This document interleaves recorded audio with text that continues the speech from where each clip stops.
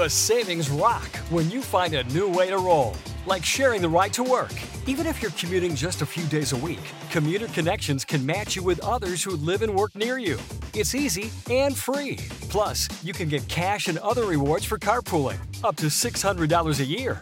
Get rolling on a new way to work with rideshare. Register today at commuterconnections.org or call 1-800-745-RIDE. That's commuterconnections.org. Some restrictions apply. When booking with other vacation rental apps sounds like this. This place doesn't look like the pictures. Come on, the doors are on back. Wow, what the? Is there a door behind all those spiders? It's time to try one that sounds more like a vacation. Look at how many spiders there aren't. Where should we lie down for 8 consecutive hours first? Relax. You booked a Vrbo. Let the word go forth. Fool me once. Are you fired up? I'm not a crook. Are you ready to go? Shame on you. It's Abe Lincoln's Top Hat, hosted by Ben Kissel. Fool me, can't get fooled again. Hey everyone, how are you? I hope you enjoyed this episode. At the end of it, I put some interviews that I did this week on Fox News Radio. One with the Monopoly Man, which was very cool, all about Equifax, and Charlie Daniels, the musician, and I might include someone else. So, alright, stick around and listen to those. Hail yourselves, everyone. Enjoy the episode. Hey, what's up, everyone? How you doing? Hope you're having a fine week. I am Ben Kissel. Marcus Parks, he's out. He's on vacation, doing something wonderful, I hope. All right, so we got a lot of things to get to today. We're going to talk about the attacks in Niger that left 4 Americans dead, and we're going to speak about Donald Trump and his response to the family of Sergeant LaDavid Johnson. Now, this is a little controversial. It's been highly politicized. Representative Congresswoman Frederica Wilson out of Florida has criticized Donald Trump for making insensitive remarks. Evidently, he said in a larger context that LaDavid Johnson knew what he was getting into. But, of course, all soldiers, when they sign up for the military, specifically what they were doing over in Niger, being Green Berets on that specific mission, was a volunteer position, something they obviously wanted to do, wanted to be a part of. So from that perspective, he's not necessarily wrong. However, we have to put things into Trump context, and he has a history of being insensitive, specifically to Gold Star families and Gold Star parents. If you recall, of course, Khizr Khan, the father of a son who passed away, was killed in battle in 2016 during the primary. Khizr Khan spoke at the DNC convention. Donald Trump blasted him. So that is why a lot of people haven't been giving Donald Trump the benefit of the doubt on this one. I have some thoughts on it. We'll get into those. I also want to talk about the opioid epidemic. 200,000 people now gone. Dead. Americans. Husbands, wives, brothers, sisters dead because of opioid abuse and the opioid epidemic, which is, of course, allowed to continue because our government is bought and sold by big pharmaceutical companies. That's exactly what's going on with that. So we'll get into more detail here going forward. Also, the Uranium One deal. It involves Hillary Clinton and the Clinton Foundation. It's interesting, so we'll get into it. I think it would be a much more significant story had she won. Of course, don't tell that to the folks there at Fox News. Of course, I was doing Fox News Radio all week and the week previous, so it's always fascinating to hear from the callers and really get an understanding of where they're coming from. The Uranium One controversy is real, though, and it is another indicator of how our politicians are bought and sold by huge corporations, multinational corporations, international corporations, and it's another indicator that the American people all of us are consistently getting bent over and screwed. All right, so I want to name first the 4 soldiers that were killed in the Niger attack. A brutal attack, by the way. Evidently, over 50 ISIS, members of ISIS, which have lost Raqqa now. ISIS no longer has a caliphate, which that's a very good thing. There has been some positive movements regarding the destruction of ISIS. Ash Carter, of course, formerly with the Obama administration, has spoken out, and basically what the Obama administration was pushing 2 years ago is sort of beginning to come to fruition. Obviously, Mad Dog Mattis, the maddest of all the mad dogs, has kind of continued that policy, and let's give Donald Trump some credit, allowing the military generals to do their jobs. So ISIS has lost Raqqa, but as we see consistently around the globe, there are still rogue elements of the terror group that are really wreaking havoc on people and destroying lives. So the 4 soldiers who lost their lives, the aforementioned Sergeant LaDavid Johnson, Staff Sergeant Brian Black, Staff Sergeant Jeremiah Johnson, Staff Sergeant Dustin Wright. So those were the 4 that passed away in this horrific attack. They were not prepared. They were not in armored vehicles. Oh, my goodness. It is, some people are calling it Benghazi on steroids, but I really don't want to politicize this too much. It's already been so politicized. I was just on Fox News is Happening Now today talking about General John Kelly, of course, a Gold Star father himself. He lost his son in 2010. General Kelly said that Donald Trump probably shouldn't be calling the families. Evidently, it's not uncommon for presidents not to call the families of the fallen. As a matter of fact, Barack Obama did not call General Kelly when his son passed away. George W. Bush has been hailed for meeting with over 500 military families, but you know what? George W. Bush's horrific war policies are the reason that those people passed away. He's the reason that they're dead. I am a little sick and tired of this. Let's praise George W. Bush as just a goofball president in the context of Donald Trump. Some people are totally losing sight of the fact that he is the reason Ashcroft, Cheney, Rumsfeld, the entire crew, they are the reason why we are in the longest war in United States history. It's cost anywhere from $4 to $6 trillion. You can imagine what that money could have been spent on.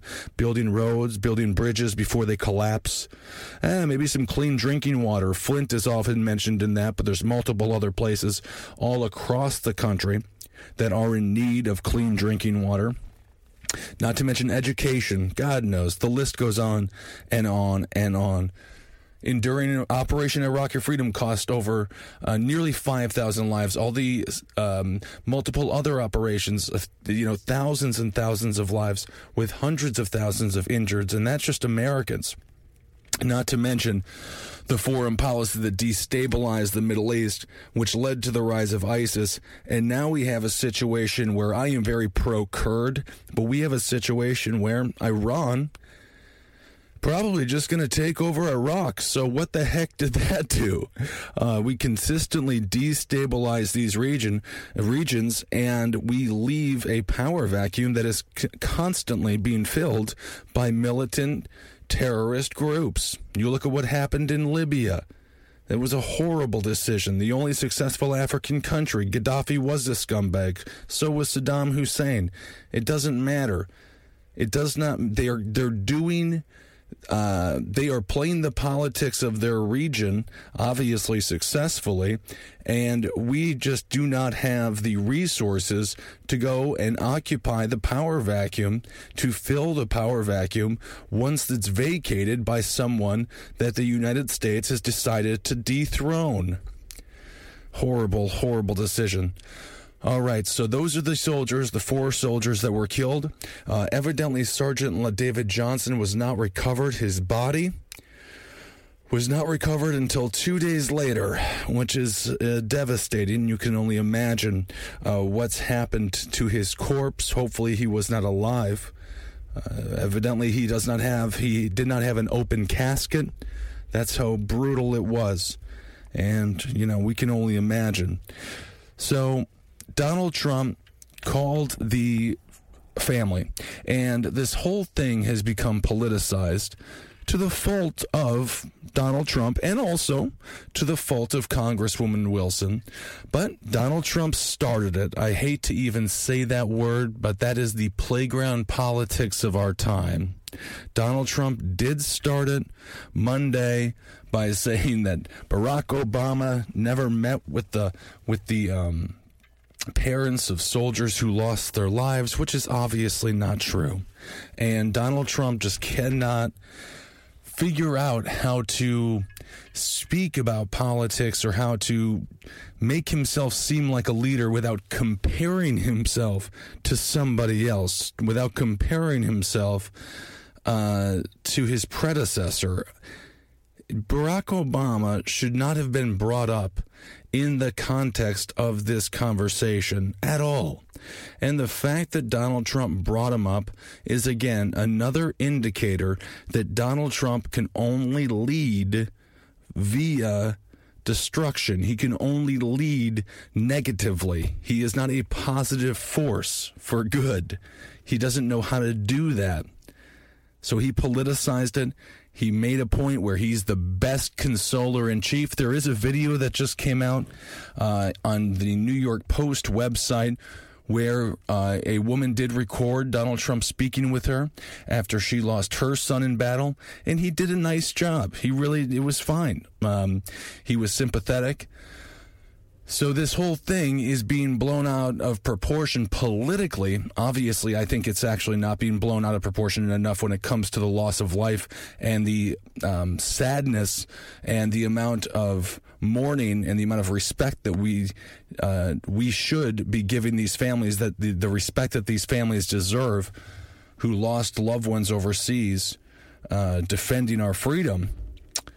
But nonetheless, Donald Trump, like a drunkard, or like myself, attempting to get out of a bar at 3 o'clock in the morning, constantly steps in front of his own feet and trips out the door. All he had to do to look cool was just keep on walking, and he hit the glass door. He was pushing when the handle said pull. I mean, it is pathetic. He lays his own mines in the field and then challenges himself to run across it.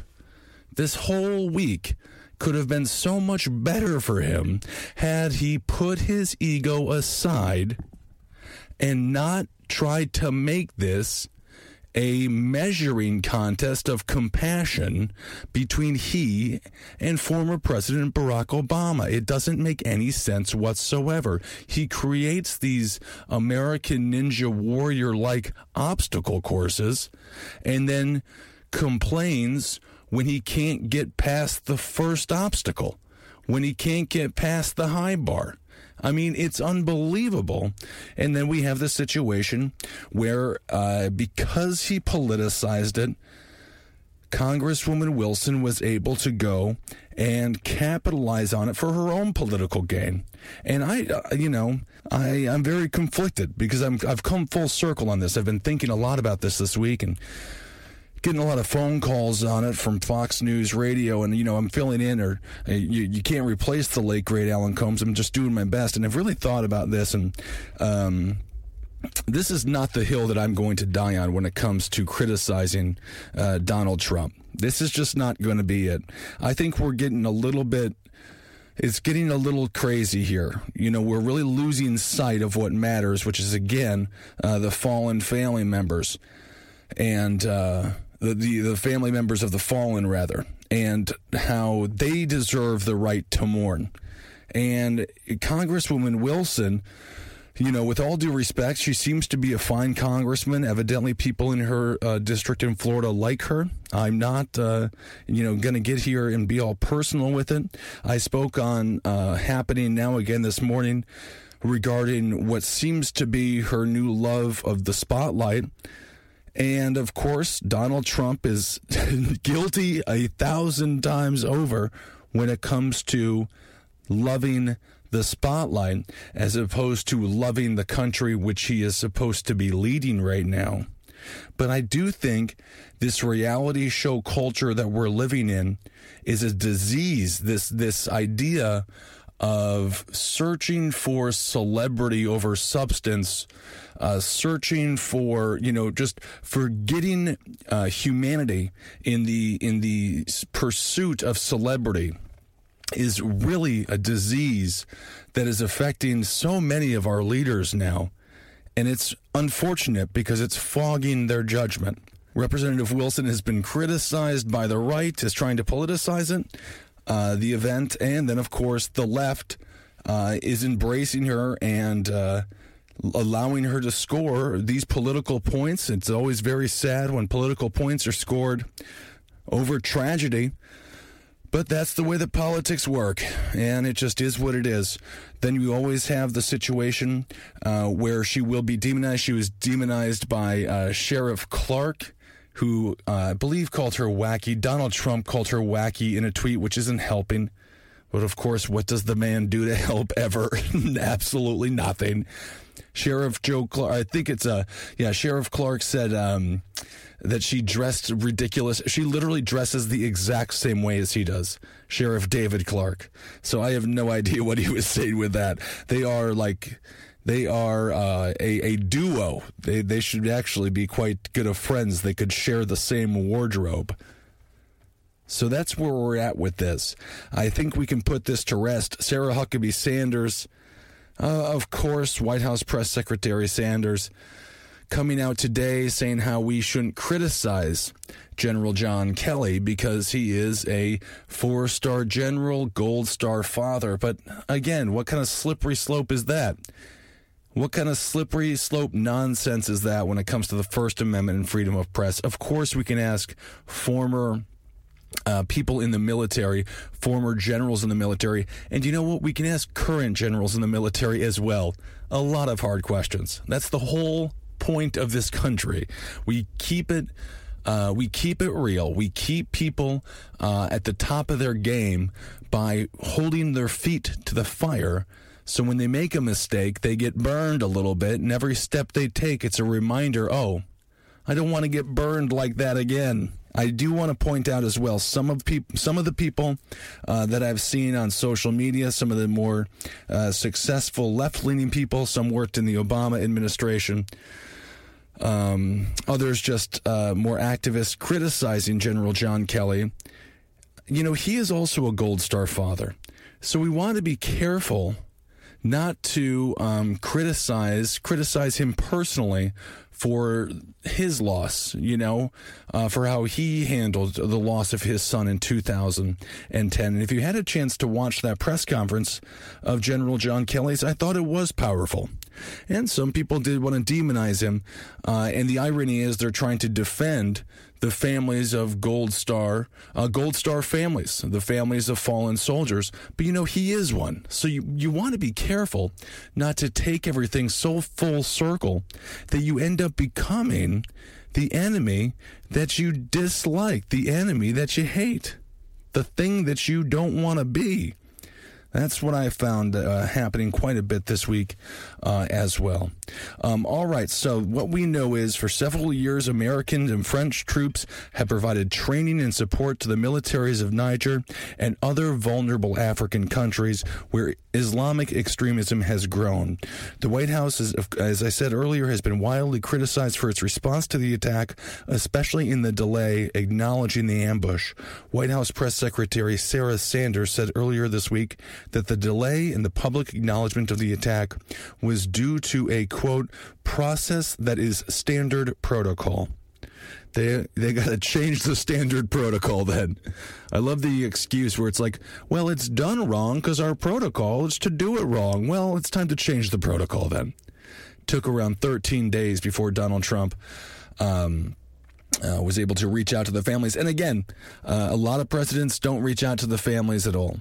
And that is what it is. And evidently, a lot of the families, they want to hear from the friends of the fallen. They want to hear from personal people in the military. They want to hear from, folks who really knew the soul and the core of the person that's passed away.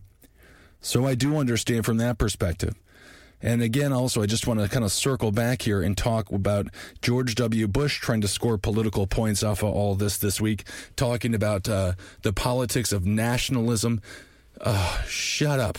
Shut up, George W. Bush. It's unbelievable to me how people have forgotten the politics of nationalism when the military, the government, media, when they were driving us to war in 01-02 for the invasion in 03 of Iraq. It was nefarious. It was dangerous. It was scary. It was nationalism on roids, as mentioned earlier, regarding Benghazi, on steroids regarding the attack in Niger.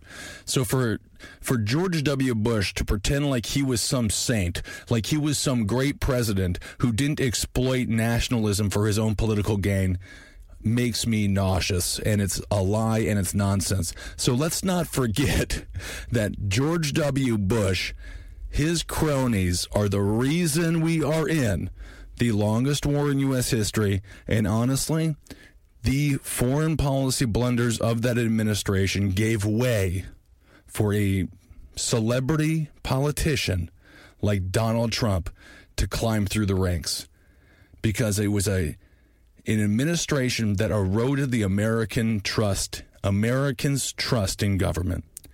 All right, so that's where we're at with that. I think we need to focus on some bigger things here. This is a personality thing. Everyone's using it for political reasons. And again, the most important thing that we can do is just remember the individuals who actually gave their life for us on that battlefield in that horrible ambush, which the accounts are pretty brutal. And again, those names are Staff Sergeant Brian Black, Staff Sergeant Jeremiah Johnson, Staff Sergeant Dustin Wright, and Sergeant LaDavid Johnson. All right, let's move on to OxyContin, opioids, the epidemic. It's sweeping the nation. It's like Beatlemania, but everyone's dying. 200,000 Americans have lost their lives so far. Mothers, fathers, sons, and daughters. It's absolutely horrific what's going on in this country with our opioid epidemic. If you get a chance, check out the documentary on Netflix, Warning, This Drug May Kill You. I watched it on a plane because I have a history of watching extremely sad documentaries on airplanes and openly weeping. So I stuck to my tradition, and I did that on a flight recently. So check out that documentary, Warning, This Drug May Kill You. I want to talk about what we just found out regarding this Washington Post article and 60 Minutes, a 60 Minutes investigation. The name of the Washington Post article is The Drug Industry's Triumph Over the DEA. I'll just read a little bit from this article, and then we'll talk about it going forth.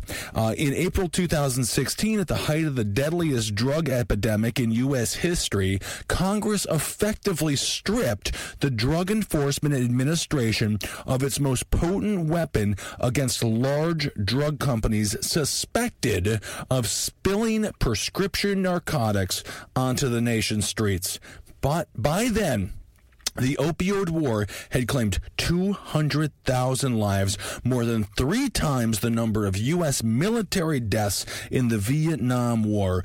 Overdose deaths continue to rise, and there is no end in sight. A handful of members of Congress, these are real schmucks, allied themselves with the nation's major drug distributors, prevailed upon the DEA and the Justice Department Department to agree to a more industry-friendly law undermining efforts to stanch the flow of pain pills, according to an investigation, again, by the Washington Post and 60 Minutes. The DEA had opposed the efforts for years, and this goes back to the Obama administration as well. The law was the crowning achievement of a multifaceted campaign by the drug industry to weaken aggressive DEA enforcement efforts against drug distribution companies that were supplying corrupt doctors and pharmacists who peddled narcotics to the black market. The industry worked behind the scenes with lobbyists and key members of Congress, pouring more than $1 million into their election campaigns. The chief advocate for the law that hobbled the DEA was Representative Tom Moreno, a Pennsylvania Republican who is now, or was, President Trump's nominee to become the nation's next drug czar. He has since taken that off the table. In the wake of this story, corrupt Representative Tom Moreno has said, you know what, I don't need to be the drug czar. Okay, unbelievable he was even a nominee to become the nation's next drug czar. Moreno spent years trying to move the law through Congress. It passed after Senator Orrin G. Hatch, the Republican out of Utah, negotiated a final version with the DEA. For years, some drug distributors were fined for repeatedly ignoring warnings from the DEA to shut down suspicious sales of hundreds of millions of pills while they racked up billions and billions of dollars in sales. The new law makes it virtually impossible for the DEA to freeze suspicious narcotic shipments from companies, according to internal agency and Justice Department documents and an independent assessment by the DEA's chief administrative law judge in a soon-to-be-published law review article. That powerful tool had allowed the agency to immediately prevent drugs from reaching the street. There's one story in the 60 Minutes story about this small-town pharmacy. I think the town had maybe 400 people in it, and over the years they had 9 million OxyContin pills. 9 million for a town of 400. I don't know, maybe the entire town was lined with Nickelodeon slime. I have no clue if everyone was just constantly falling down like it was some bizarre Mr. Bean movie. 9 million pills. These doctors are getting kicked kickbacks for it. The patients are absolutely craving it. I mean, it's crazy what's happening. I was doing Fox News Radio this week, and I had a phone call from a nurse, and he was talking about his clients, his patients, his customers. He kept on referring to them as customers, and I said, "Don't you mean patients?" He's like, "We call them customers now." That's the world has merged between business and healthcare in such a way where the term patient was not even what he referred to these individuals as. He called them customers. He was saying that doctors are graded basically the exact same way as Uber drivers, by performance, and their performance is graded by the customer. So there's no denying that I'm sure some Uber drivers have done a great job and gotten 1 star because the person in the back seat's a raving lunatic or too drunk to know where the heck they're going, and they start screaming at the poor guy, and next thing you know, or girl, and next thing you know, they're getting 1 star. That's exactly what happens with these doctors as well. These people go in, they're in need of their fix. Maybe they couldn't get any heroin that day, and they need their oxy or whatever it might be. The doctor says no. Next thing you know, they're giving them a bad review. The doctor is being blasted. The hospital could lose some funding, lose some status. The whole system is set up to favor big pharmaceutical companies. Political action committees representing the industry contributed at least $1.5 million to 23 lawmakers who sponsored or co-sponsored 4 versions of the bill, including nearly $100,000 to the aforementioned Moreno and $177,000 to Orrin Hatch. Overall, the drug industry spent $102 million lobbying Congress on the bill and other legislation between 2014 and 2016. It is unbelievable. There is always strings attached to the money. They basically just write the bills. These so-called lawmakers, the pharmaceutical companies are the lawmaker. Make no bones about that. These so-called lawmakers just push it through. They rubber stamp it. And that's exactly how we get horrific legislation like this in the height of the nation's and the world's worst opioid epidemic of all time. I mean, let's not forget when now Vice President Pence was governor of Indiana, they had to do a needle share program in rural Indiana because oxy prices went too high. They went to heroin. The needles got infected and HIV spread. I mean, this is Trump country. These are Trump supporters, a lot of them. This is not a blue or a red thing. This goes across economic lines, across racial lines. This is really an epidemic, and the government is complicit along with big pharmaceutical companies. The bill that was crafted, in case you're wondering, by the way, they're always very cute names. This one was called Ensuring Patient Access and Effective Drug Enforcement Act. Oh, ensuring patient access. It's unbelievable. This is according to Joseph T. Razanazi. The drug industry, the manufacturers, wholesalers, distributors, and chain drugstores have an influence over Congress that has never been seen before. Now, this Razanazi guy, he ran the DEA's division responsible for regulating the drug industry and led a decade-long campaign of aggressive enforcement until he was forced out of the agency in 2015. He goes on to say, to get Congress to pass a bill to protect their interest in the height of an opioid epidemic just shows me how much influence they, of course he's referring to the pharmaceutical companies, have. But besides the sponsors and co-sponsors of the bill, few lawmakers knew the true impact the law would have. It sailed through Congress and was passed by unanimous consent. This is even more shocking. Unanimous consent is a parliamentary procedure reserved for bills considered to be, check this out, non-controversial. It didn't even have, they weren't even fighting about it.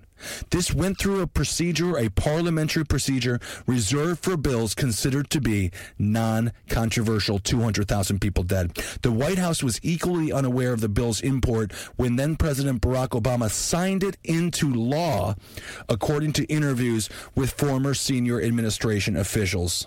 My goodness, just a small breakdown here. I mean, I firmly believe we need to start treating big pharmaceutical companies the same way we treat big tobacco. We got to stop the advertising on television. We need to have them investing in programs, rehabilitation programs. That's what has to happen. Just a quick breakdown here of some of the cash. Pharmaceutical Research and Manufacturers of America. They have donated, of course, through their groups and lobbyists, almost $41 million. CVS Health, of course, CVS. You know CVS. You probably go to a CVS every single day to get your mouthwash, your soaps, maybe pick up a magazine if anyone still reads those, some gum. Well, they also gave almost $33 million to Congress to push through this horrific legislation. National Association of Chain Drugstores gave $8 million. National Community of Pharmacists Association, $5.5 million. Rite Aid gave $2.8 million, Walgreens $1.4 million, and Cardinal Health $1 million. It is unbelievable how deep this goes. And what's so depressing is right now, and we're not going to be depressed, we're going to fight through it, that's okay. But what's so interesting right now is when Donald Trump talks about it, and let's give Donald Trump some credit. In 2016 in that campaign, he was really the only one who even brought it up. But now he's talking about, and he's going to propose something here in the upcoming week. From what I have heard so far, though, it's all been this stupid frickin' criminal justice reform stuff, right? Not reform, rather, law and order. We're going to do law and order. It's the opposite of criminal justice reform, as a matter of fact. He wants a law and order approach. He says, why, just don't start. Well, what happens is, once the FDA, the Food and Drug Administration, allowed for OxyContin to be given to kids as young as 11, the epidemic really ballooned. Because you're going to tell me that an 11-year-old kid is going to tell some person in a lab coat, oh no, I don't want that. This is not some drug deal. This is not some drug dealer, some ridiculous over-the-top looking character out of the movie Superfly. Okay? That's how stupid and primitive the mindset is of our current leadership and our past leadership. Loretta Lynch, of course, who was the Attorney General at the time, declined to comment on any of this. So that is the problem. Drug dealers, it is not this person who is like opening up a trench coat on some random corner, having a list of uppers, zingers, yippers, and yappers. No, it is a person in a lab coat with way too many pens for some reason in their lab coat pocket, telling an 11-year-old, here's an oxy. Here you go, kid. Maybe if the kid really knows how to play guitar well, he can make it work. It is unreal what's going on in this country with our pharmaceutical industry and how much how deep the claws are driven in when it comes to our Congress people's complete and utter lack of, I want to say, morality. They have a total lack of morality. They are forgetting their constituents. They get to Washington, D.C. The door closes behind them in their new office. There's a lobbyist on the frickin' couch, and every single word that lobbyist says, every single circle at the added to the number on the donate check is an eraser of concerns that the actual constituents have from the community that elected that very official. It's unbelievable. Joe Renanese came to the DEA's headquarters as an outsider with an attitude. He worked as an agent in Detroit, where he watched prescription drugs flood small towns and cities in the Midwest. Hundreds of millions of pills, such as Vicodin and OxyContin, ended up in the hands of dealers and illegal users. Rogue doctors wrote fraudulent prescriptions for enormous numbers of pills, and complicit pharmacists filled them out without question, oftentimes for cash. Internet pharmacies supplied by drug distribution companies allowed users to obtain drugs without seeing a doctor. He says, quote, there were too many bad practitioners, too many bad pharmacies, and too many bad wholesalers and distributors. You know, and we have a country right now where we still don't have legal marijuana. It is unbelievable. They were saying Interstate 75, they just called that Oxy Express, and that was in South Florida. Interstate 75, a.k.a. Oxy Express. We have to get these drug dealers, and when I say drug dealers, I mean companies. We have to hold them accountable. We cannot continue to allow people all over this country to die, and again, in rural areas. And it's affecting children. It's high school kids to people in senior care facilities. It knows no age, again, no race, and no economic situation. It is a destroyer. 200,000 people, and we're not even having the conversation right now. We have an attorney general with Jeff Sessions who might have a seat filled by a raving lunatic in Roy Moore, who, by the way, if you're following that race, that's Roy Moore and Doug Jones, the Democrat out of Alabama, are tied, which is crazy. That is a testament to how crazy Roy Moore is. The fact a Democrat is tied 39% to fill the seat vacated by Attorney General Jeff Sessions. That's how nuts Roy Moore is, who, by the way, got around $500,000 from his so-called charity. After claiming that he got no money at all. Of course, he didn't disclose that $500,000 to the government, so he didn't pay taxes on it. He's a hypocrite. He is just another hypocrite. It is nauseating what that guy's all about. They say that the country would make at least over $1 billion if all 50 states legalized marijuana for recreational use and medical use. And I think it would take a massive blow. It would make a massive blow to the pharmaceutical industries who are pushing these drugs for so-called pain medication. Oh my goodness, it's unbelievable. So that's where we're at as far as that goes. The government's completely complicit. We had the Obama administration complicit. The Trump administration's complicit. Now we're talking about feeding the prison industrial complex with Donald Trump's law and order ideas. It all funnels through. It all goes through. It's the economy of power. It is horrible what's going on. We're going to get more arrests. The people on the front lines are going to be the police officers. Their jobs are going to get more difficult as well. The tensions in the community are going to get higher. There will be destruction on the streets. There's going to be tension on the streets. And it's all because big pharmaceuticals bought our politicians who don't have the backbone or the balls when they get to Washington to stand up to the lobbyists and the big money donors. They don't have the courage, and they shouldn't be there at all. We got to vote these people out.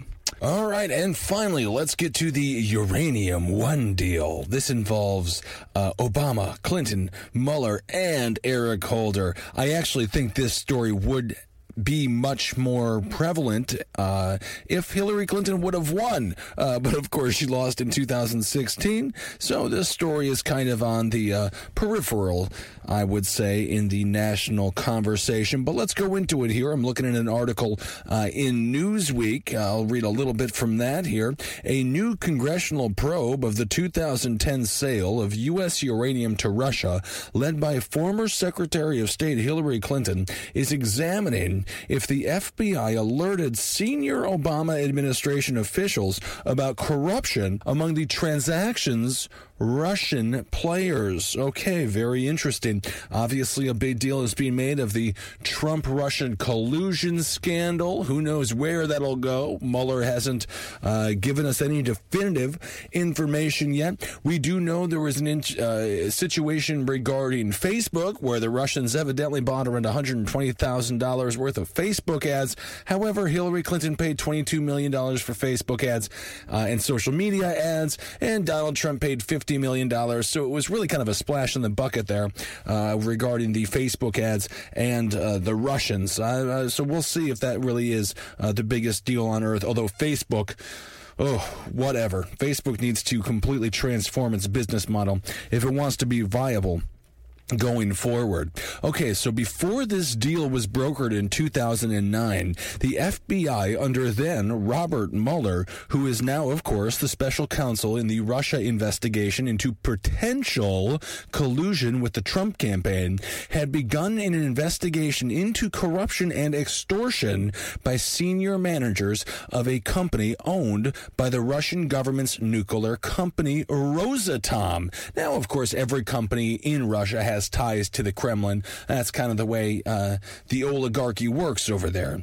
According to court filings revealed by The Hill, this was on Tuesday in 2009, the FBI found enough evidence to suggest this fellow, I'm going to butcher his name, Vadim Mikharin, who headed the Rosatom subsidiary 10X, was corrupt, and high-level officials at Rosatom knew about his bribery scheme. In 2014, he pled guilty in a U.S. court case to orchestrating more than $2 million in bribe payments through shadowy accounts in Cyprus, Latvia, and Switzerland.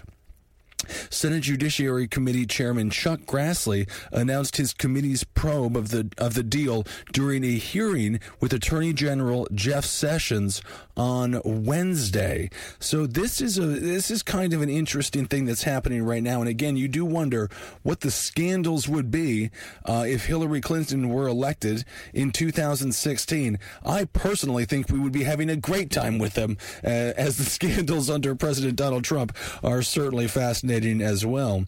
The FBI said it had no comment to Newsweek's questions about whether Mueller alerted senior Obama administration officials, including, of course, then Secretary of State Hillary Clinton, about the investigation before they brokered the deal. The DOJ did not immediately respond to questions, as Secretary of State Clinton, along with then Attorney General Eric Holder, presided on the U.S. Committee on Foreign Investment that approved the deal. So you're starting to see where the ties come in with the Clintons and the Obama administration. Rosatom began its purchase of Uranium One, a Canadian mining firm that has licenses to mine American uranium deposits in Kazakhstan, in 2009. The sale ended in 2013 and transferred the uranium into Russian hands. Now, what makes this so significant is that it wasn't just a small amount of uranium. It was roughly 20% of American reserves. So that's why you're seeing a lot of stuff on social media. A lot of the memes, which is apparently how people are getting their information these days. Hillary Clinton gave 20% of our uranium to the Russians. That's what they're talking about. The sale in 2013 that transferred the uranium, which made up 20% of the American reserves, into Russian hands. So again, Rosatom, that's the controversial Russian company owned or who was led by someone who was in trouble and imprisoned in 2014, began its purchase of Uranium One. That is a Canadian mining firm that has licenses to mine American uranium deposits in Kazakhstan, in 2009. The sale ended in 2013 and transferred the uranium, which made up 20% of American reserves. So you understand, this is why it's a little complex. The uranium is in Kazakhstan. This Canadian mining firm had the licenses to mine American uranium deposits in Kazakhstan. Now, this was purchased by Rosatom, the Russians. Okay, so I think we're all caught up to date on that. In several letters dated October 12th to various departments and agencies that either helped approve the deal or investigate the players, Grassley points out that in 2009, when the validity of the mining licenses was at issue, the chairman of Uranium One, Mr. Ian Telfer, donated $1 million to the Clinton Foundation via his family charity called the Fernwood Foundation. Telfer was a major investor in the company Eurasia. Grassley wrote, of course, that's Chuck Grassley wrote, between 2008 and 2010, Uranium One and former Eurasia investors donated $8.6 million to, guess what, the Clinton Foundation. He said these donations were made while the Uranium One sale was being hammered out. Uranium deal to Russia with Clinton help and Obama administration knowledge is the biggest story that the media won't follow. Of course, that is according to Donald Trump, so he calls it the fake media, which doesn't help. As soon as Donald Trump starts pointing out a story, my spider sense, my rational sense is just like, oh, well, maybe there's no truth to it. But there is truth to this story, despite the fact that Donald Trump is tweeting about it. Trump is currently, of course, being investigated by Mueller, who is leading the Russian investigation into whether the Trump campaign or the president's associates assisted Russia in its efforts to interfere in the 2016 election. Mueller, of course, is a Republican who was picked to lead the FBI by George W. Bush in 2001 and served until 2013. So that is the Uranium One deal in a nutshell. Also, former President Bill Clinton got paid $500,000 to speak at a event for this company, Rosatom, which is a lot of money to hear former President Bill Clinton speak. $500,000. Can you imagine being that important, huh? Or is it all a front? That's the main question. So if you hear about Uranium One, that's basically it. These companies gave the Clintons millions of dollars via the Clinton Foundation, and theoretically, the Clintons then gave them mining rights in Kazakhstan for 20% of the U.S. oil reserves. Very interesting story, and we want to keep you up to date here on Abe Lincoln's Top Hat. All right, everyone, thank you so much for listening to this episode. Marcus Parks will be back with me next week. I'm going to say hail yourselves. Find me on Twitter at Ben Kissel, on Instagram at BenKissel1. Marcus Parks is Marcus Parks for everything. And that's it. And thanks. I want to thank everyone who supported me on Fox News Radio these past 2 weeks. Thanks for calling in. Thanks for going on the Facebook and commenting. And thanks for tweeting at me. I guess that's about it. Hail yourselves, everyone. We'll talk to you soon. Hey, what's up, everyone? How you doing? It is Ben Kissel. You're listening to Fox News Talk. I am honored to have with me as a guest right now Amanda Warner. Thank you so much for joining me, Amanda. Yeah, thank you for having me. Now, you are mostly famous for being the Monopoly Man, and you recently showed up in the U.S. Senate hearing on Equifax, and you are a campaign manager for Public Citizen and Americans for Financial Reform. Yes, I am. All right, so let's educate me, please. That's number one. And through my education, the audience will be educated. Double education. What is Public Citizen and Americans for Financial Reform all about? What's the end game? Why'd you start it? Sure. So these groups are basically just consumer advocacy organizations.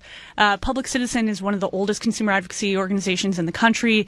Just, advocating for common sense reforms to make us all safer, make our economy stronger. Mm-hmm. Americans for Financial Reform is more recent. It actually came out of the 2008 financial crisis to try to bring in stronger consumer protections at the federal level to make sure that we don't have another Great Depression.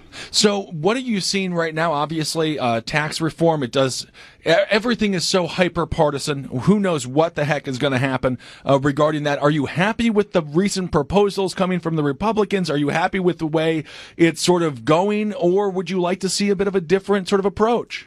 I think we'd really like to see a different approach. So what would you like to see? Because obviously, a lot of people are upset with the sort of lowering of the taxes on the wealthier Americans. A lot of even wealthy Americans say, hey, we can afford it. We're all good. Everything is fine. What would you like to see change from the recent proposals?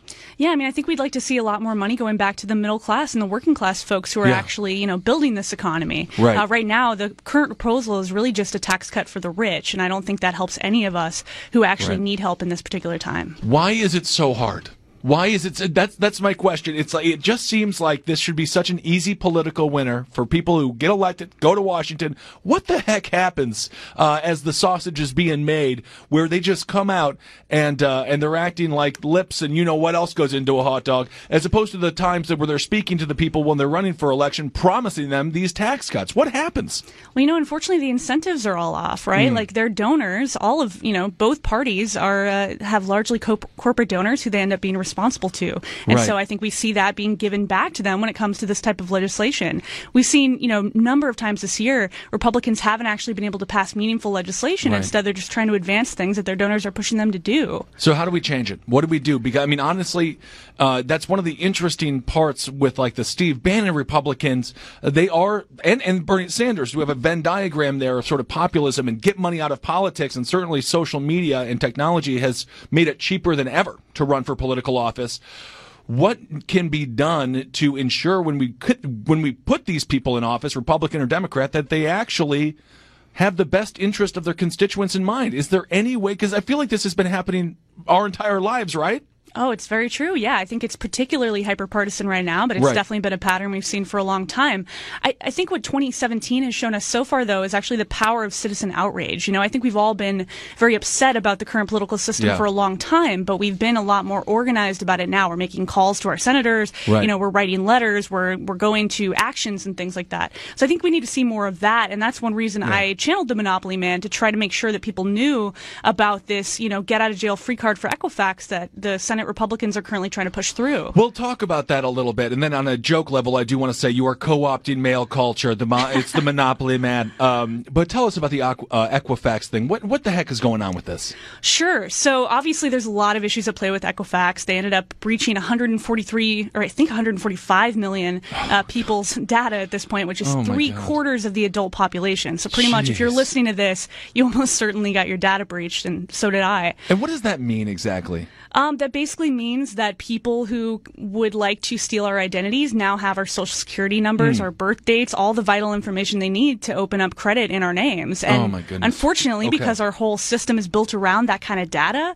we are now at risk for the rest of our lives until we put a different system in place. That's why we need to see a congressional solution. We need to see Equifax held accountable. So what would a different solution than this sort of clunky old school way of identifying us on a national level? What would that look like? Do we just get do we get rid of the Social Security numbers? I mean, it's almost a libertarian's dream in some ways, doing away with these sort of identifying factors that we have to inform the federal government about. Yeah, I mean, I definitely think we need a more modern system. I mean, obviously at this point with the internet, I think we all know how unsafe it is. Yes. For instance, if you had a password that's just 9 numbers long, Mm-hmm. anyone can guess that very easily. And so we need to come up with some sort of, two-factor identification, something that's a lot more complicated than what we have right now. I'm not an information technology expert, so I'm not the best person to suggest things, but it's clear that at this point, the system we've had for, 100 years at this point is not working. And so why wasn't Equifax, why weren't their feet held to the fire? Why weren't there? I mean, this seems like a massive intrusion of personal liberty and personal freedoms. Why did they just get allowed to sort of skate? Yeah, well, the senators certainly had a fun day yelling at them in the hearing. Right. I haven't seen, much substantive movement come out of that. I think it's hard for them to move any kind of legislation right now, but this is something that clearly a majority of Americans on both sides agree on. Unfortunately, what we've seen is they've actually tried to move legislation that would allow Equifax to get away with its wrongdoing. That's the bill that I tried to call attention to. Mm-hmm. It's SJ Res 47. Basically, it's taking away our right to a day in court to sue companies like Equifax and Wells Fargo when they break the law. And unfortunately, Senate Republicans tried to sneak this through the week before the Equifax hearing when folks weren't looking. Right. Luckily, we were able to channel enough public outreach to stem that. But, of course, we're actually looking at a possible vote next week to do this again. So I'm glad the Monopoly Man was able to kind of get people more excited about this and make sure that people know about the issue of forced arbitration. But it's something we really need to see a lot more outrage, a lot more calls to the senators. This is why a lot of people are, considering this republic is now officially an oligarchy, I suppose, right? It is run by the large corporations. I was just railing against big pharmaceutical companies all day yesterday. Mm-hmm. 200,000 people die a year because of opioid addiction, things like that. And then they're passing legislation which is basically going to strengthen these pharmaceutical companies and allow them to continue to drug our society and have our mothers and fathers and sons and daughters killed because of these drugs. So how do you just continue the tread? Because Washington is going to keep on going every week. If you say no, it's the same thing with TPP. Mm-hmm. If you recall, TPP, it did not pass the first time. It actually passed on the same Friday they passed gay marriage. It kind of went under the radar. Everyone was celebrating, and rightfully so, the passage of gay marriage. But they still get it through. So how do we, as a society, because we have day jobs, we have lives that we have to live, how do we keep the pressure on? I think folks have set a really good example in kind of pushing back against the healthcare repeal, against these other bad bills that have come forward. People have made the phone calls, they've sent letters, they've signed petitions, they've, actually gone to town halls and held their politicians accountable. Yeah. I think at the end of the day, we need to remember that these folks work for us, and we need to make sure they actually uphold the Constitution they're sworn to protect. Yeah. It's funny with Trump giving that speech just now at the Heritage Foundation, he invoked God-given rights and constitutional values.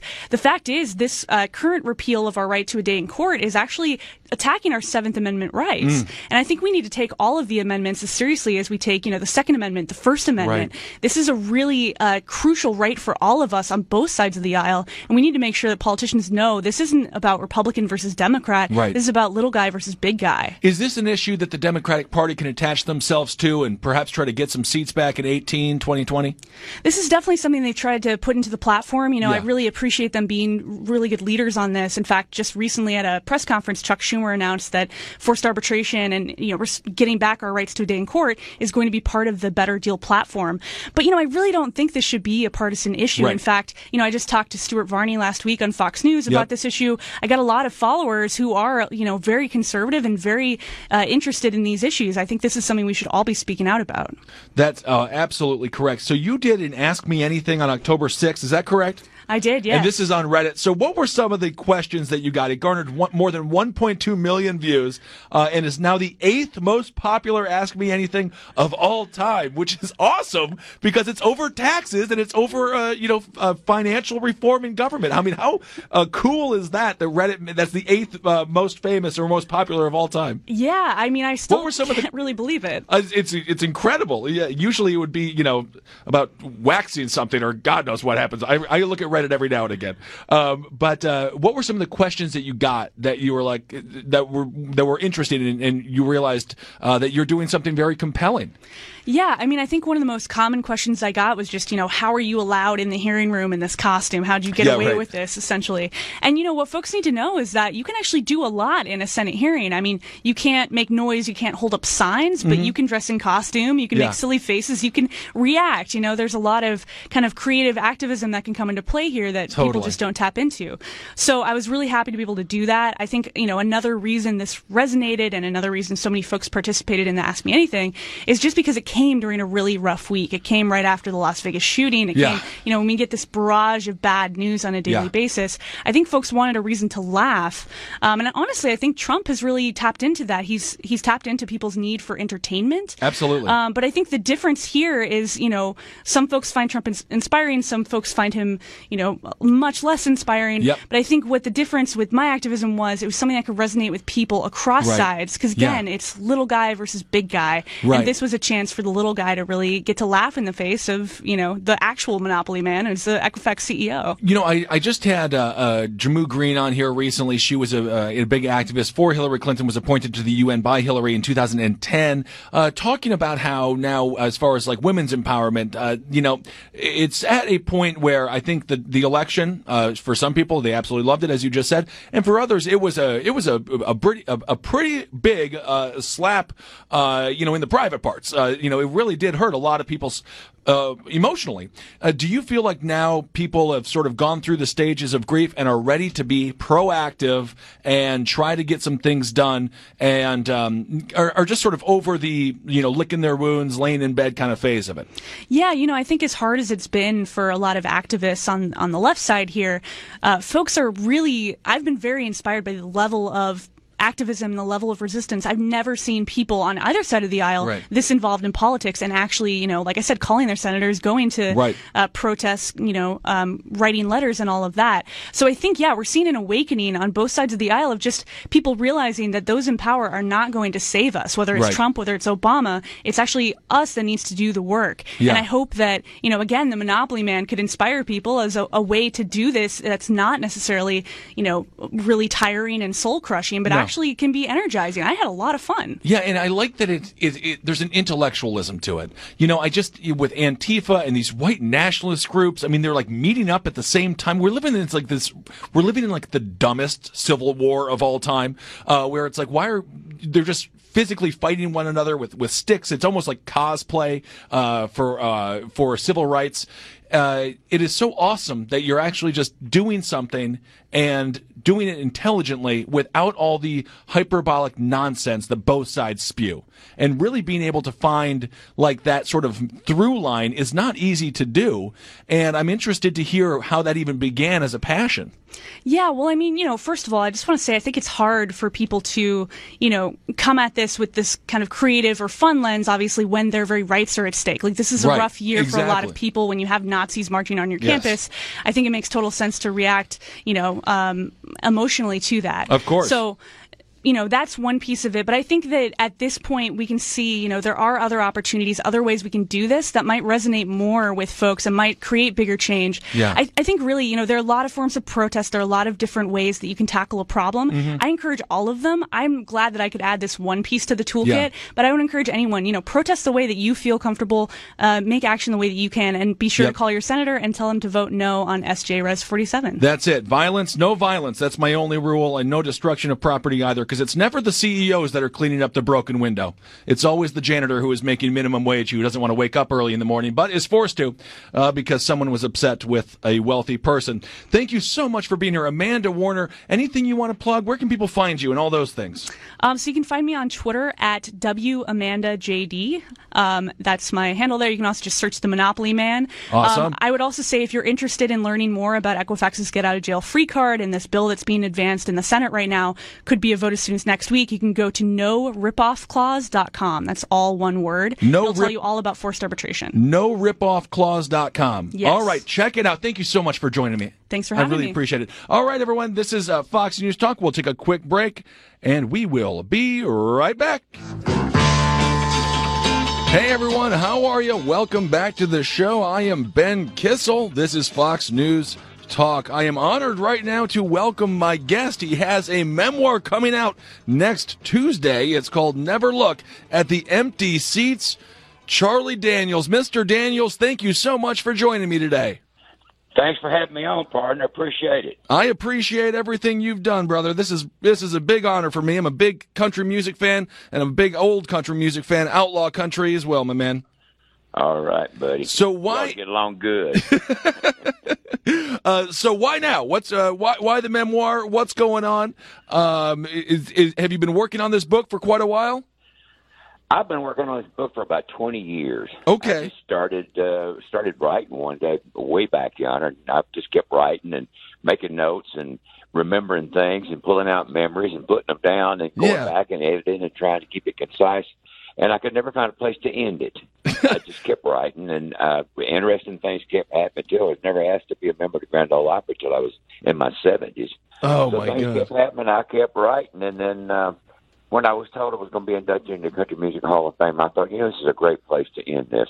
So I did. Oh, awesome. After the night after I was inducted, I came home and sat down and wrote the ending, and I kind of back wrote to where I was, and I had it finally after all these years. So when you're going through this, you're racking your mind, thinking of memories, old times, old stories. Was there a memory you had that you were surprised you forgot about? Was there a situation that you had like, oh wow, that's right, I remember this incredible experience, and I've had so yeah. I was just going to say there were some situations that I actually called. I would be thinking about one thing, and I call somebody and ask them about, do you remember 30 years ago when? Right. And they say, yeah, and we'd go from there, and then there would be a situation that I had completely forgotten about. Right. That stemmed off of something that I had said, and then the story just goes flying. About the only time I can ever remember. A lot of people always ask me about road stories when I do interviews, but the only time I can remember is when I get together with somebody that I've traveled a lot with, and we start telling them, you remember the night in St. Paul, and then you go from there, and first thing you know, you're just rolling. You never run those stories. Otherwise, it's kind of hard to remember. Oh, absolutely.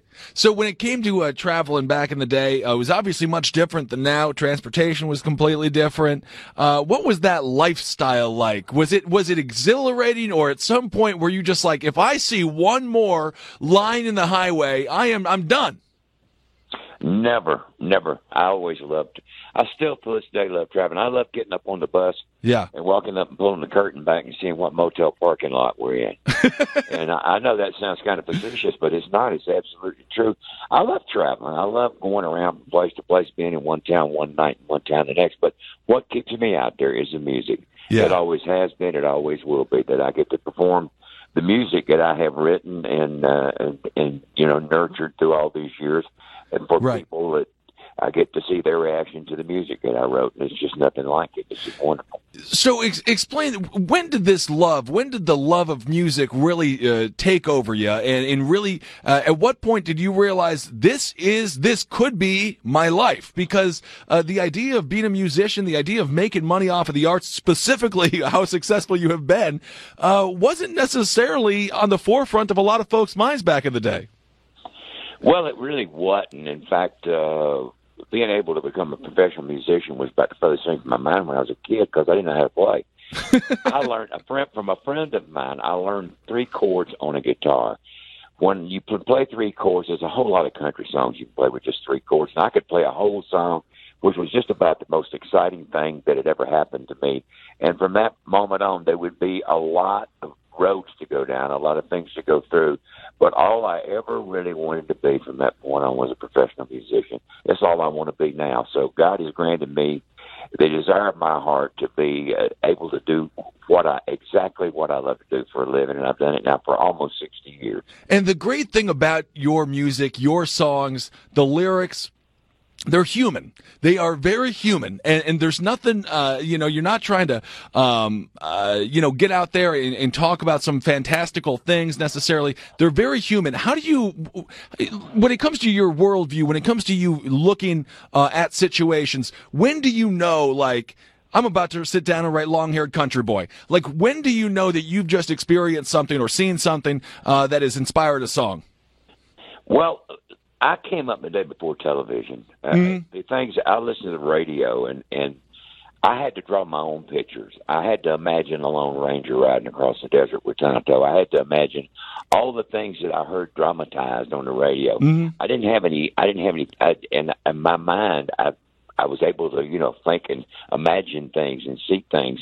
And I think when I got ready to write songs, I think that really helped me, that I visualized things. I visualized things in story form.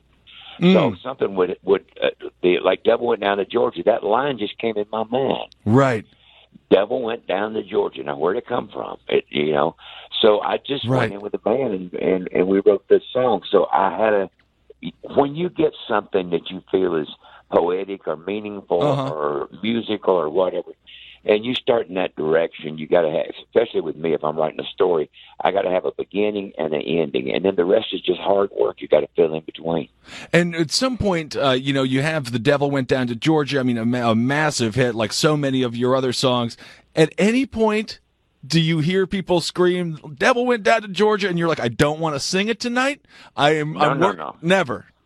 No. I love That's that. what they come for. They come to hear the songs that they've heard on the radio. People don't know your new music. They don't know the stuff. I hate to see a band play. Yeah. They do a medley of their hits and spend the rest of the night trying to say their new album. Right. I want to hear the new stuff, but I want to hear the familiar stuff.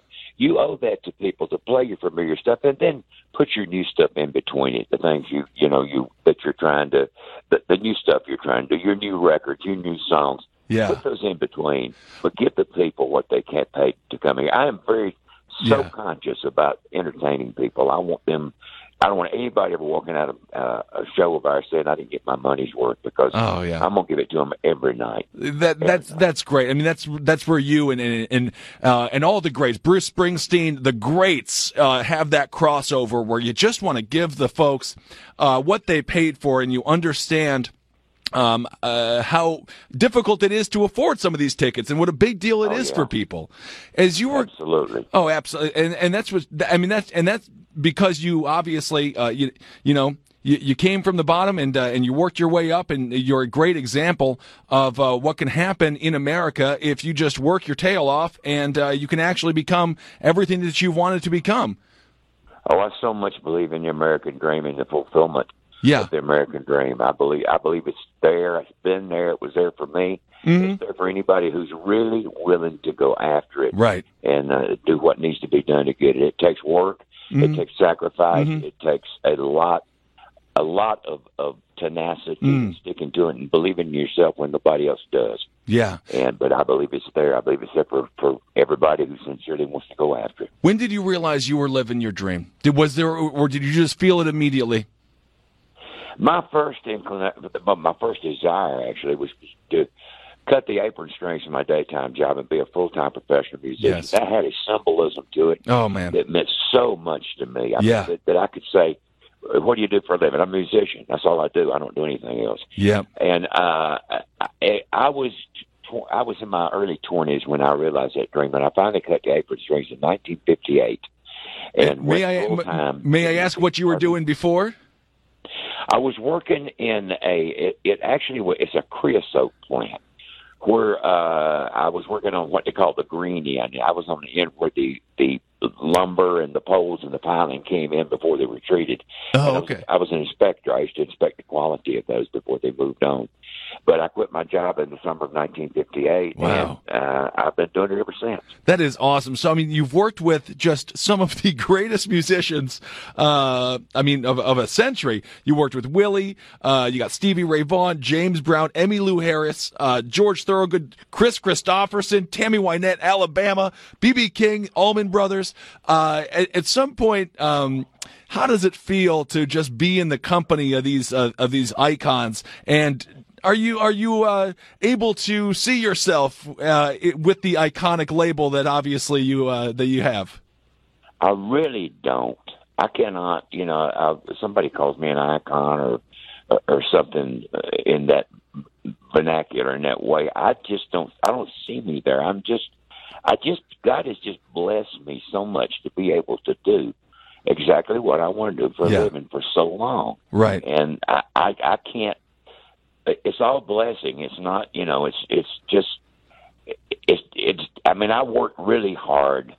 Yeah. To happen, but it's just the blessings of God that I can do exactly what I want. How many people can say that? Oh my goodness! For the last 60 years, I've done exactly what I want to do for a living. Yeah. I've been able to write songs and have people play them for people for their enjoyment, and that's it. That's what I'm about. That's what I do. I'm a big fan of drinking beers. Who's your favorite person to have a couple of beers with, if you had a chance? Oh my gosh, there's so many. I would, I don't know if I having a beer because I don't even drink beer or not, but. I hate that I did not get to meet Elvis while he was alive. I'm such a huge Elvis fan, and one of the biggest breaks I ever had was when I was back many years ago. He recorded one of my songs, which was one of the first breaks I ever had in the music business. And I probably could have facilitated that. I know some people who knew him and so on, and he just lives across the way in Memphis. I live in the Nashville area. Right. But I just never did really push it. You never thought about it. And then one day somebody came and told me Elvis has passed away, and I totally missed that opportunity. I never got a chance to meet him, but I wish I could. I would love to have. Oh my, yeah. I mean, I guess that's you never know when you're going to be called. I guess when your number is up. That's I right. suppose That's right. Yeah, absolutely. So what do you want people to get out of this book? I cannot wait to go through and read all these stories. What emotion do you want people when we're done with the final page? What do you want us to feel? I want them to know that the story that of my life. It's about. This goes as I said a while ago. From my earliest remembrances, the first things I can ever remember. I mean, I go back when I was 5 years old, the day Pearl Harbor was bombed. I was only 5 years old at the time, but I remember it.